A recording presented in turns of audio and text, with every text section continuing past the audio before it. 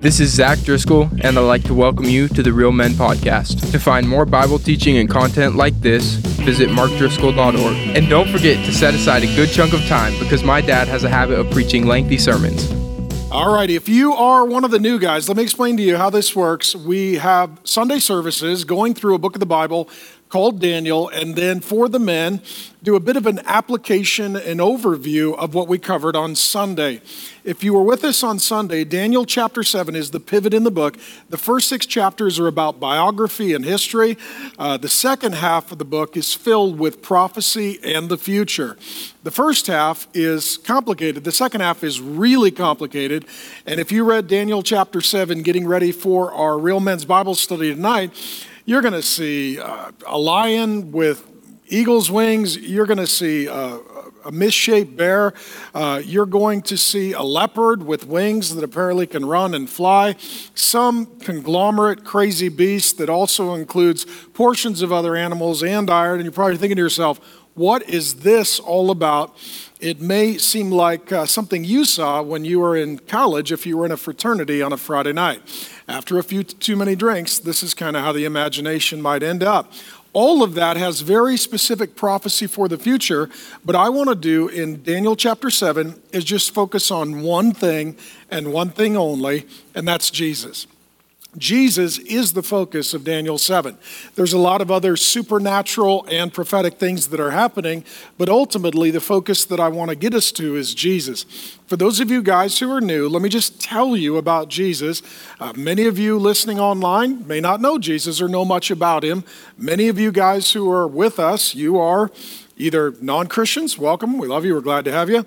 Brand new Christians just trying to figure out kind of who Jesus is. When we're talking about Jesus, his first name, Jesus, is a derivative of the Old Testament name Joshua. Christ means the chosen or anointed one of God. So Jesus Christ is who we are talking about. He lived about 2,000 years ago. He never traveled more than a few hundred miles from his home. He never owned a home. He never married a woman. He never had any children. He never ran for political office. He did not have a large, well-funded ministry. Yet in his wake, Christianity is the largest movement of any sort or kind in the history of the world. And a few billion people on planet Earth today claim to worship Jesus as God. More songs sung to him, more paintings painted of him, more books written regarding him than anyone who has ever lived in the history of the world. We measure time by this man, Jesus Christ, into BC, before Christ, AD, Anno Domini, the year of our Lord. If you're a guy who says, I want to make my life count, I want to make a difference, I want to be a legacy maker, I want to be a history writer, then you have to look to Jesus because he is in a category unto himself. Around the turn of the new millennium, Newsweek ran a cover story on Jesus, and they concluded, by any secular standard, Jesus is the dominant figure of Western culture. Everyone exists, and one person exists in a category unto himself. That's Jesus. How did he do it? What was the secret of his success? And why do we pay so much attention to him? Well, number one, he claimed to be God. There is no other major world religion that has its founder making the claim that he is in fact God. Jesus alone makes that claim. In addition, Jesus' resurrection is the most significant event in the history of the world. Openly, repeatedly, publicly, Jesus not only said he was God, he said he would prove he was God by dying in our place for our sins and then rising from death to defeat death, our enemy, and to give us an eternal relationship with God. So as a result, other religions are based on a place. So there's a holy place that you go to as the headquarters. For us, we don't have a holy place, we have a holy person. We don't have a headquarters, we have Jesus Christ who is our head. Why do I tell you all of this? Because most of you have heard at least something about Jesus, but in my experience, there are 2 primary reasons and ways that people, but especially men, perceive or misperceive Jesus. And many men perceive Jesus wrongly. They don't understand who he truly is or what he truly does. And so I want to work with you from 2 books of the Bible. We're going to start in a book called Revelation. It's the last book of the Bible, and it is prophetic, meaning it's telling us history in advance. God knows and rules the future, so he reveals it to us in advance. And then we're going to go to the book of Daniel, And they're both talking about Jesus. They're both talking about the end of time. They're both talking about the second coming of Jesus Christ into human history. And also, they're both talking about the kingdom of God. So let me start at the end, Revelation, and then work backward to Daniel. And by way of just sort of analogy and introduction, chapter 7 of Daniel, I think, is mentioned 58 times in the New Testament. The majority of the appearances are in Revelation. So there is this direct corollary between Revelation and Daniel. Jesus, first thing we learn here is that he's simultaneously, continuously, both lion and lamb. Revelation 5:5-6 speaks of Jesus as the Lion of the tribe of Judah. The root of David is conquered, and between the thrones, so he is a king and kingdom, and all this imagery that we see throughout Daniel, including Daniel 7, and the four living creatures. We are seeing in Daniel 7 various living creatures and beings. Some love the Lord, some hate the Lord, some are angelic, some are demonic. All of this shows up again here in Revelation. And saw the elders, these are human leaders. I saw a lamb, that's Jesus, standing as though it had been slain. And so it's talking about here Jesus ruling from a throne as a lion and dying on the earth as a lamb. And it's showing us here the fullness of who Jesus is and what Jesus does. Most people tend to see Jesus as lion or lamb. Those who only see him as lion see him as judgmental, maybe a bit harsh, maybe a bit intimidating, maybe a bit overbearing. Others who only see him as lamb, they see him as kind, as pleasant, as loving, as nice, as patient. But that view of Jesus is oftentimes not very appealing to men unless they're men that have been really broken and they need to be healed up by someone who is compassionate and tender and patient with them. And that, of course, happens to every man at some point in his life. And if you think about it, and for those of you guys that are familiar with my teaching, this is something that I've taught repeatedly for years, and I'm bringing it to present here because we have so many new men. Many of you men, if not the majority of you men, are new, and in addition, online, most of that audience or constituency would be people that are new. So I want to summarize something. For you guys that have been with me for a while, just bear with me for a moment. And that is, when we think of lion is king of the jungle, and a lion literally eats whatever it wants. It'll eat an elephant, it'll eat an alligator. You can't outrun a lion, you can't outfight a lion. A lion goes and does whatever it pleases. A lamb is completely the opposite. Lambs are the most tender creatures. When a kid can't sleep, we tell them count sheep. In Sunday school, we give kids a cotton ball and glue, and we tell them, hey, let's just glue that to a sheet of paper and tell you that Jesus is very safe. And I like to say that lions and lambs are different because a lion, well, they are aggressive. Well, a lamb is passive. A lion is a carnivore. A lamb is a vegetarian. And a lion tends to run in a pride or a pack, and a lamb tends to be homeless. I like to say that lambs are the first hippies. They're homeless, pacifist vegetarians.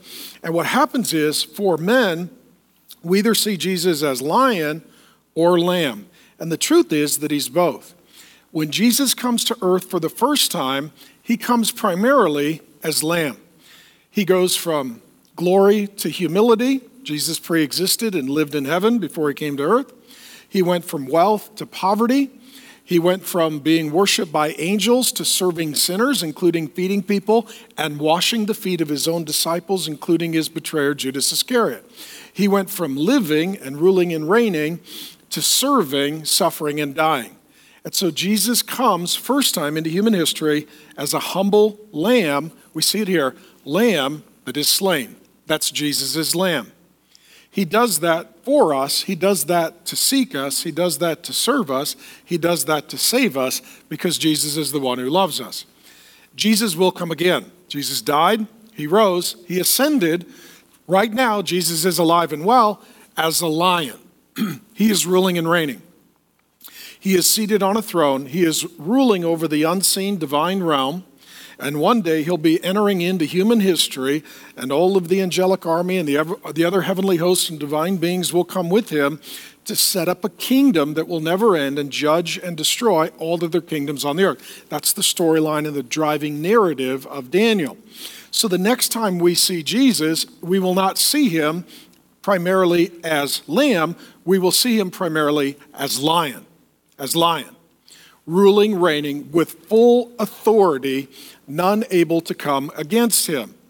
And it's important to see him as both because Jesus is a lion for us, protecting us, and he's a lamb with us, very safe and gentle. Think of it like this way. Think of a military soldier, maybe a Navy SEAL or some other deployed special forces operative. When on mission, they are a lion. They will not back down. They will not quit. They are going to fight and defend everyone and everything that they love.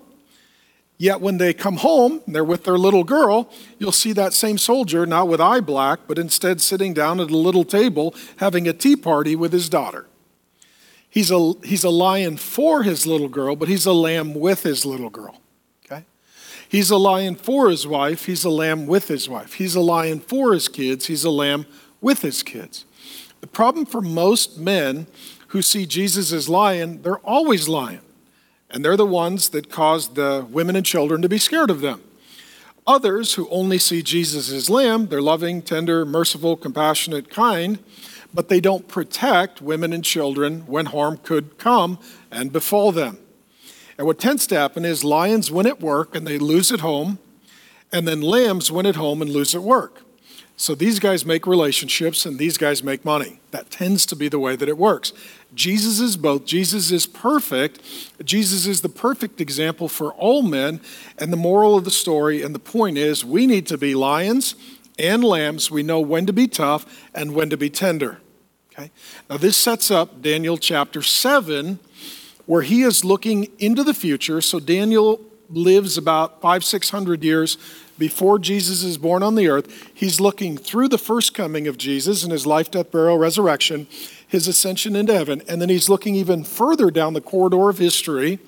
We're now 2,500 years roughly removed from Daniel, and Jesus hasn't returned yet. So at this point, Daniel is actually getting a prophetic insight about 2,500 years plus, however many more years we wait, for the second coming of Jesus. And here's how he reports it.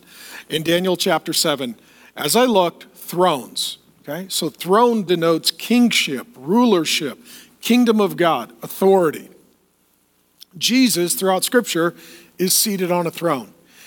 Here, there are other thrones that divine and human beings, those who know and love and serve God, will rule and reign with him forever. Jesus, we are told in the book of Revelation, he says, to those who overcome, I will give a throne. So not only does Jesus sit on the high throne, those who are faithful servants of the Lord Jesus, and I want that to be you, also sit on lower, lesser thrones, ruling and reigning under his authority and dominion. As I look, thrones were placed, and the Ancient of Days took his seat. That's God the Father. God the Father here is referred to as the Ancient of Days. This means eternal, without beginning or end. He took his seat. His clothing was white as snow. His hair was like pure wool. The white here denotes purity, sinlessness, holiness, perfection, right? God is holy and altogether and only pure and good. His throne was fiery flames. The imagery of fire in the Bible usually refers to judgment or purification, and that's likely what is happening here. Its wheels were burning fire. What this means is that God's justice, it moves. God is not just contained or constrained by a particular time or place. He is free in every time and place to move for the purpose of judgment and justice. In their day, when many things were not mobile, they didn't have the same modes of transportation that we do. If you put wheels on something, it's so that it was portable and movable. The justice of God rolls around the earth, and no one is beyond God's judgment and justice. He says a stream of fire issued and came out from before him. 1,000,000 served him, and 10,000 times 10,000 stood before him. These are angels and other divine beings. We've already seen it in the book of Daniel, there is the angel Gabriel, the angel Michael. There are angels. There are the watchers. There are the holy ones. These various divine beings that live, exist presently, continually in the unseen supernatural realm, just like there are human beings in the seen and natural realm. So for God, there are two realms, but one reality. And what it's saying here is that Daniel gets to glimpse into what God the Father and God the Son are doing. It's like the curtain pulls back. What this tells us is that our God is a king, and he rules over a kingdom that exists right now, and it's just as real as the nation in which we live, and his staff includes innumerable angels. Daniel can't count them all. 1,000 times 1,000, 10,000 times 10,000, not only angels, but other divine beings. Just by a corollary from the supernatural to the natural, imagine you saw a king, and then he was just surrounded with an army. 10,000 times 10,000. You would say that is a guy in authority. That is a guy with purpose and passion, and that is a guy who does whatever is his pleasure. That's the whole perspective, that God not only has soldiers in the physical world, he has a divine army in the spiritual world of the unseen realm. And it talks about the court sat in judgment. This would be God's divine counsel.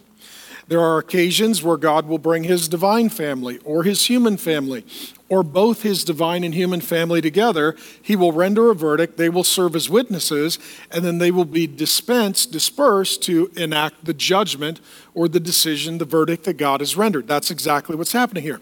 The point is that all of human history is going to a judgment seat before which we will give an account to God and our lives will be judged. That's exactly what he's telling us. The books were open. This is the record of people's behavior, conduct, and life. I saw in the night vision, so it's a vision for him. It's like a dream that he has when he's asleep, and it's a vision that he sees when he's awake. And behold, with the clouds of heaven, there came one like a son of man. God the Father here is the Ancient of Days. This is Jesus Christ coming as a man, but more than just a man, not a mere man, he's the God-man. So he's like a son of man. This is telling us before Jesus was even born the first time that he'd be coming the second time as the son or like the son of man. The language is important. The language of like or as usually tells us that it's communicating a literal truth in a figurative way. So it's Jesus is literally coming, but here Daniel is straining with human language to explain what is Jesus like when we see him again. And this is exactly how we will see Jesus the next time we see him. That he is returning to judge the living and the dead. He is coming to raise the dead and to ultimately determine our eternal fate. And he comes on the clouds of heaven. Now, as men, we have various modes of transportation. Some of you guys rode a motorcycle here. You were saying a statement. Some of you guys drove a truck. I drove a Jeep. Some of you guys drove a car. Some of you guys drove a minivan. We won't talk about what statement you're sending, but we all send a statement with whatever mode of transportation we choose. And what men tend to do, we tend to size up other men by their mode of transportation. Any dude who shows up on a cloud, that dude is really in a category unto himself. Jesus literally rides a cloud. I don't know what this looks like. I don't know if he's got a surfboard. I don't know how he comes back, but he comes literally riding on a cloud, which is amazing. I mean, only in modern era have we been able to get on an airplane and go up and fly among the clouds. Imagine getting out of the plane and then riding the cloud. That's a whole different class of flight. And that's exactly what Jesus has here. On the clouds of heaven, there came one like the Son of Man. He came to the Ancient of Days and was presented before him. So God the Son, the Lord Jesus Christ, who exists eternally, goes before God the Father, and they have an agreement that God the Father is going to send him into human history to enact judgment, and he's going to ride into human history with the full angelic and other divine being army. Jesus comes loaded for war, ready to put an end to injustice and sin and folly and death, to defeat all that is demonic, to deliver all who belong to him.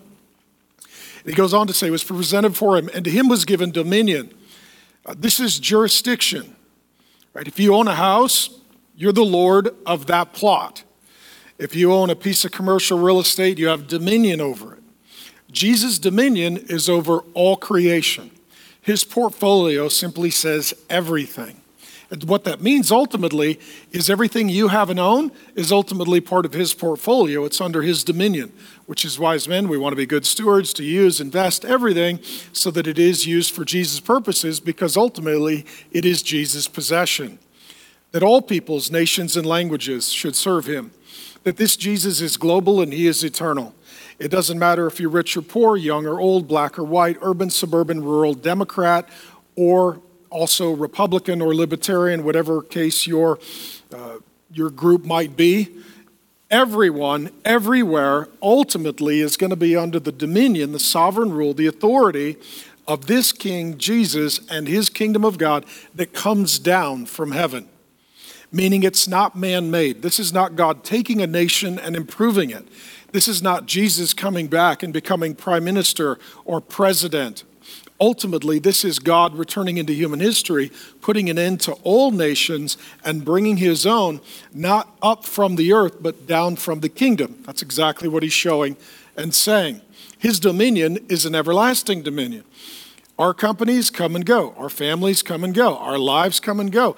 Nations come and go. The kingdom of God endures forever, which shall not pass away, and his kingdom is one that shall not be destroyed. The saints of the Most High shall receive the kingdom and possess the kingdom forever and ever and ever. That's you. When it talks of saints, it's talking here of those who belong to the Lord Jesus Christ. So if you are a man who either belongs to Jesus or becomes a Christian and starts belonging to Jesus, this is a guaranteeing of your eternal inheritance. Imagine that you're in college and you're studying and you're undergoing your tests and you're seeking to pass your tests so that one day you can graduate so that what? You can get the job, right? The job that you hoped for, the job that you prepared for, the job that you've longed for. This life is where school is in session.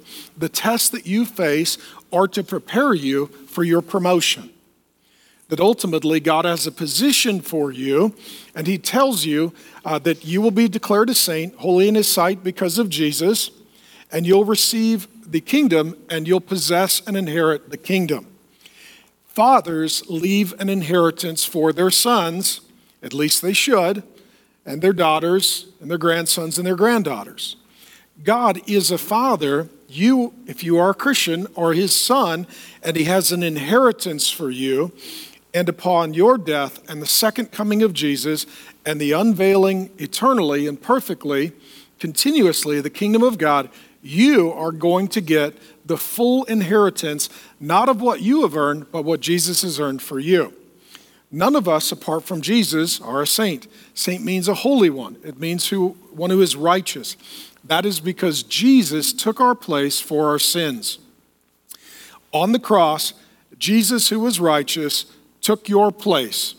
God made him who knew no sin to become sin so that in him we might become the righteousness of God. That's 2 Corinthians 5:21, one of my favorite verses. And Martin Luther, the old Protestant reformer, called this the great exchange. Jesus took your place and put you in his place. So he took all of your sin and he forgave you, made you holy and righteous, and declared you to be a saint. And the Christian life then, especially for a man, is not fixing yourself so that you will be holy, but living up to the status that Jesus has already earned for you through his sinless life, his substitutionary death, his bodily resurrection, and his granting and giving the powerful presence of the Holy Spirit to live a new life by a new power as a new man with a new nature, with new desires, with a new Lord, with a new eternity. And that's all that Jesus has done for me. And if you trust him, it's what he's done for you forever and ever and ever. So let me say, next time we see Jesus, it'll be as lion, not lamb. He'll put down all the other kings and kingdoms. He will overtake the nation. He will crush injustice. There will be judgment. Hell and heaven are real, and Jesus is real, and Jesus is really coming, and heaven and hell really hang in the balance. That's the whole big concept here. Again, in Daniel 7, don't get lost with all the imagery. Keep your eyes fixed on Jesus, who is the center of the entire chapter and the focal point of all human history. So this is what Jesus is like before he comes into the earth. He's ruling and reigning as a king, and he's ruling as a lion. In addition, he comes to earth as a lamb, but that's only for a few short years, so that he can identify with us, suffer for us, die in our place, and rise as our Savior. He ascends back into heaven. Right now, you need to know that Jesus is alive. He's high and exalted, seated on a throne. He's surrounded by angels. He's ruling and reigning, and he is awaiting the time of his second coming to establish the kingdom that never ends and to give the inheritance of the Father's kingdom to all of his children, starting with you, who are his saints. That being said, if you were to see Jesus right now, you would not see a humble, marginalized, homeless Galilean peasant. You wouldn't see the lamb, you would see the lion. You would see the lion. That is how he is presently. That's how he will be eternally. Now, a couple of things I want to tell you about this. Number one, if you're a guy, this is a guy you can follow. I think the reason that some men, if not many men, don't have an interest in Jesus, they only think of him as lamb, not lion. So they think, well, yeah, maybe children need Jesus, but not men. Maybe broken people need Jesus, but not strong people. No, this is a guy that every man can follow. When you need him to be a lamb, he's going to love you, be patient with you, forgive you, and help you.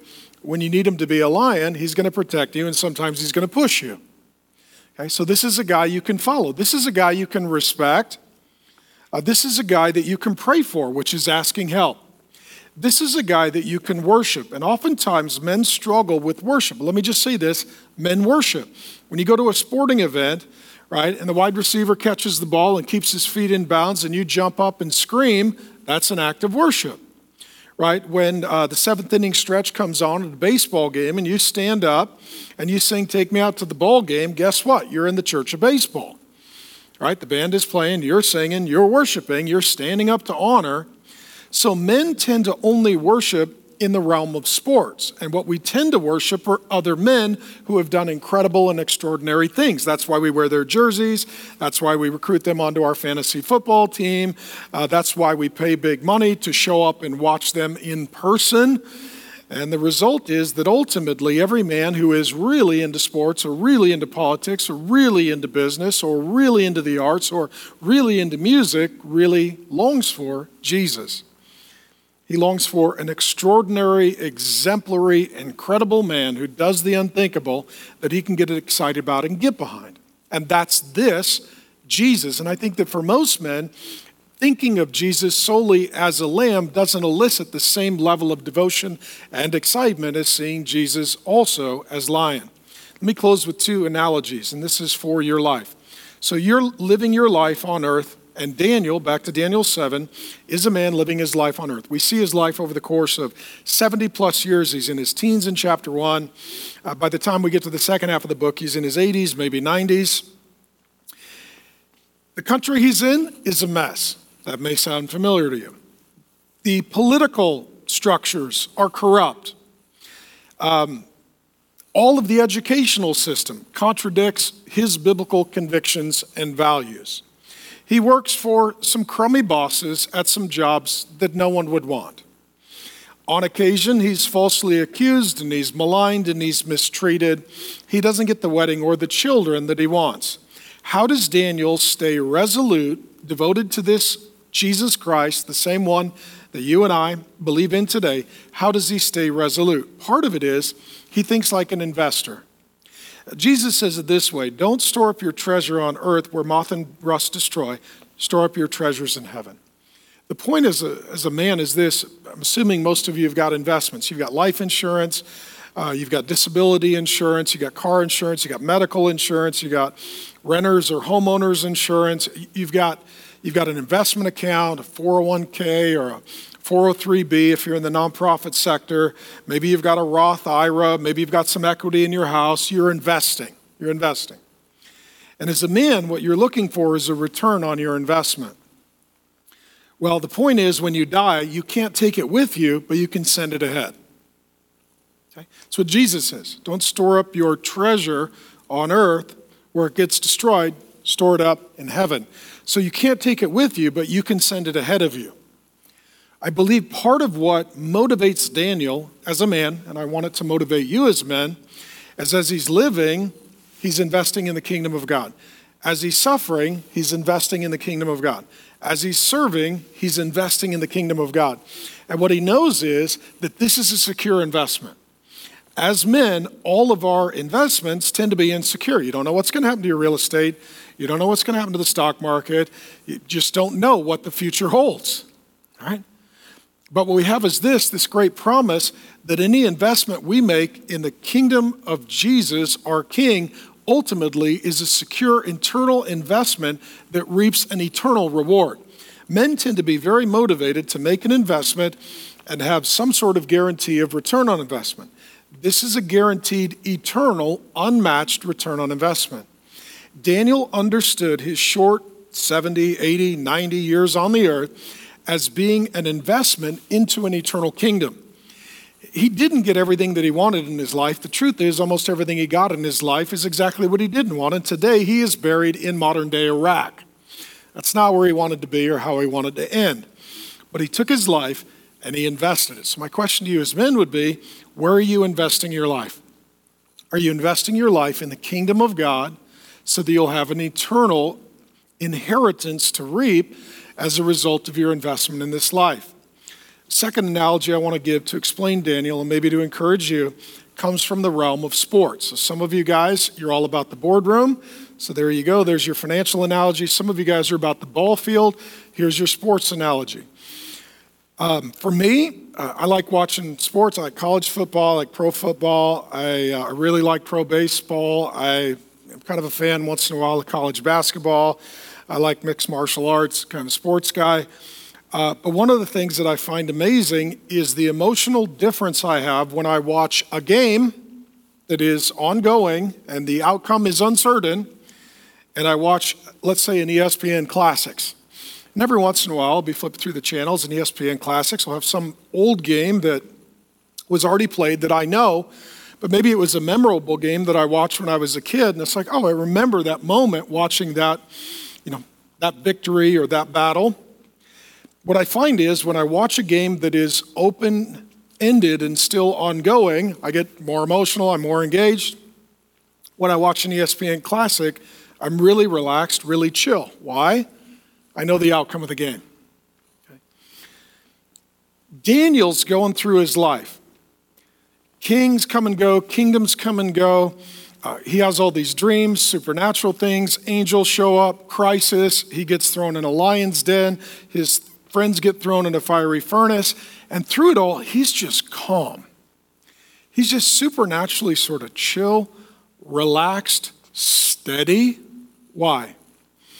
Because for him, his whole life and all of human history is not a game with an uncertain and open end, it's ESPN Classics. He already knows how it's going to end. When you know how it ends, it changes how you relate and respond in the middle of watching the game.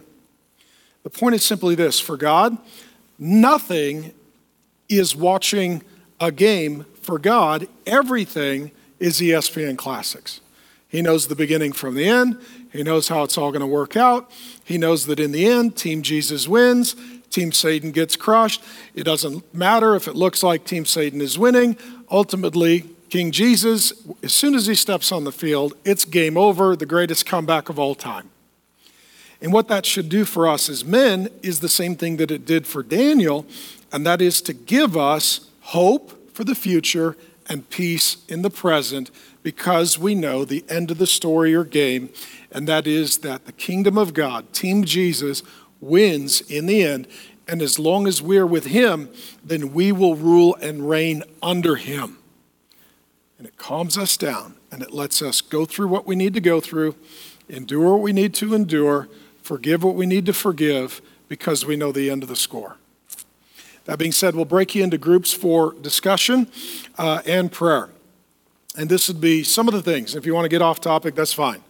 Number one, do you more easily see Jesus as lion or lamb? So walking in here, if I were to say, okay, do you see Jesus as tender lamb or tough lion? Which would be your proclivity? And this does affect very practically a man's Bible reading. Some of you guys, you read the Bible and you pull out all the tough lion verses. Others of you read the Bible, you pull out all the tender lamb verses. They're both in there. There are times that Jesus is really sweet to women and children and also makes a whip to go after a couple of guys. So both are true, but which way do you tend to see them?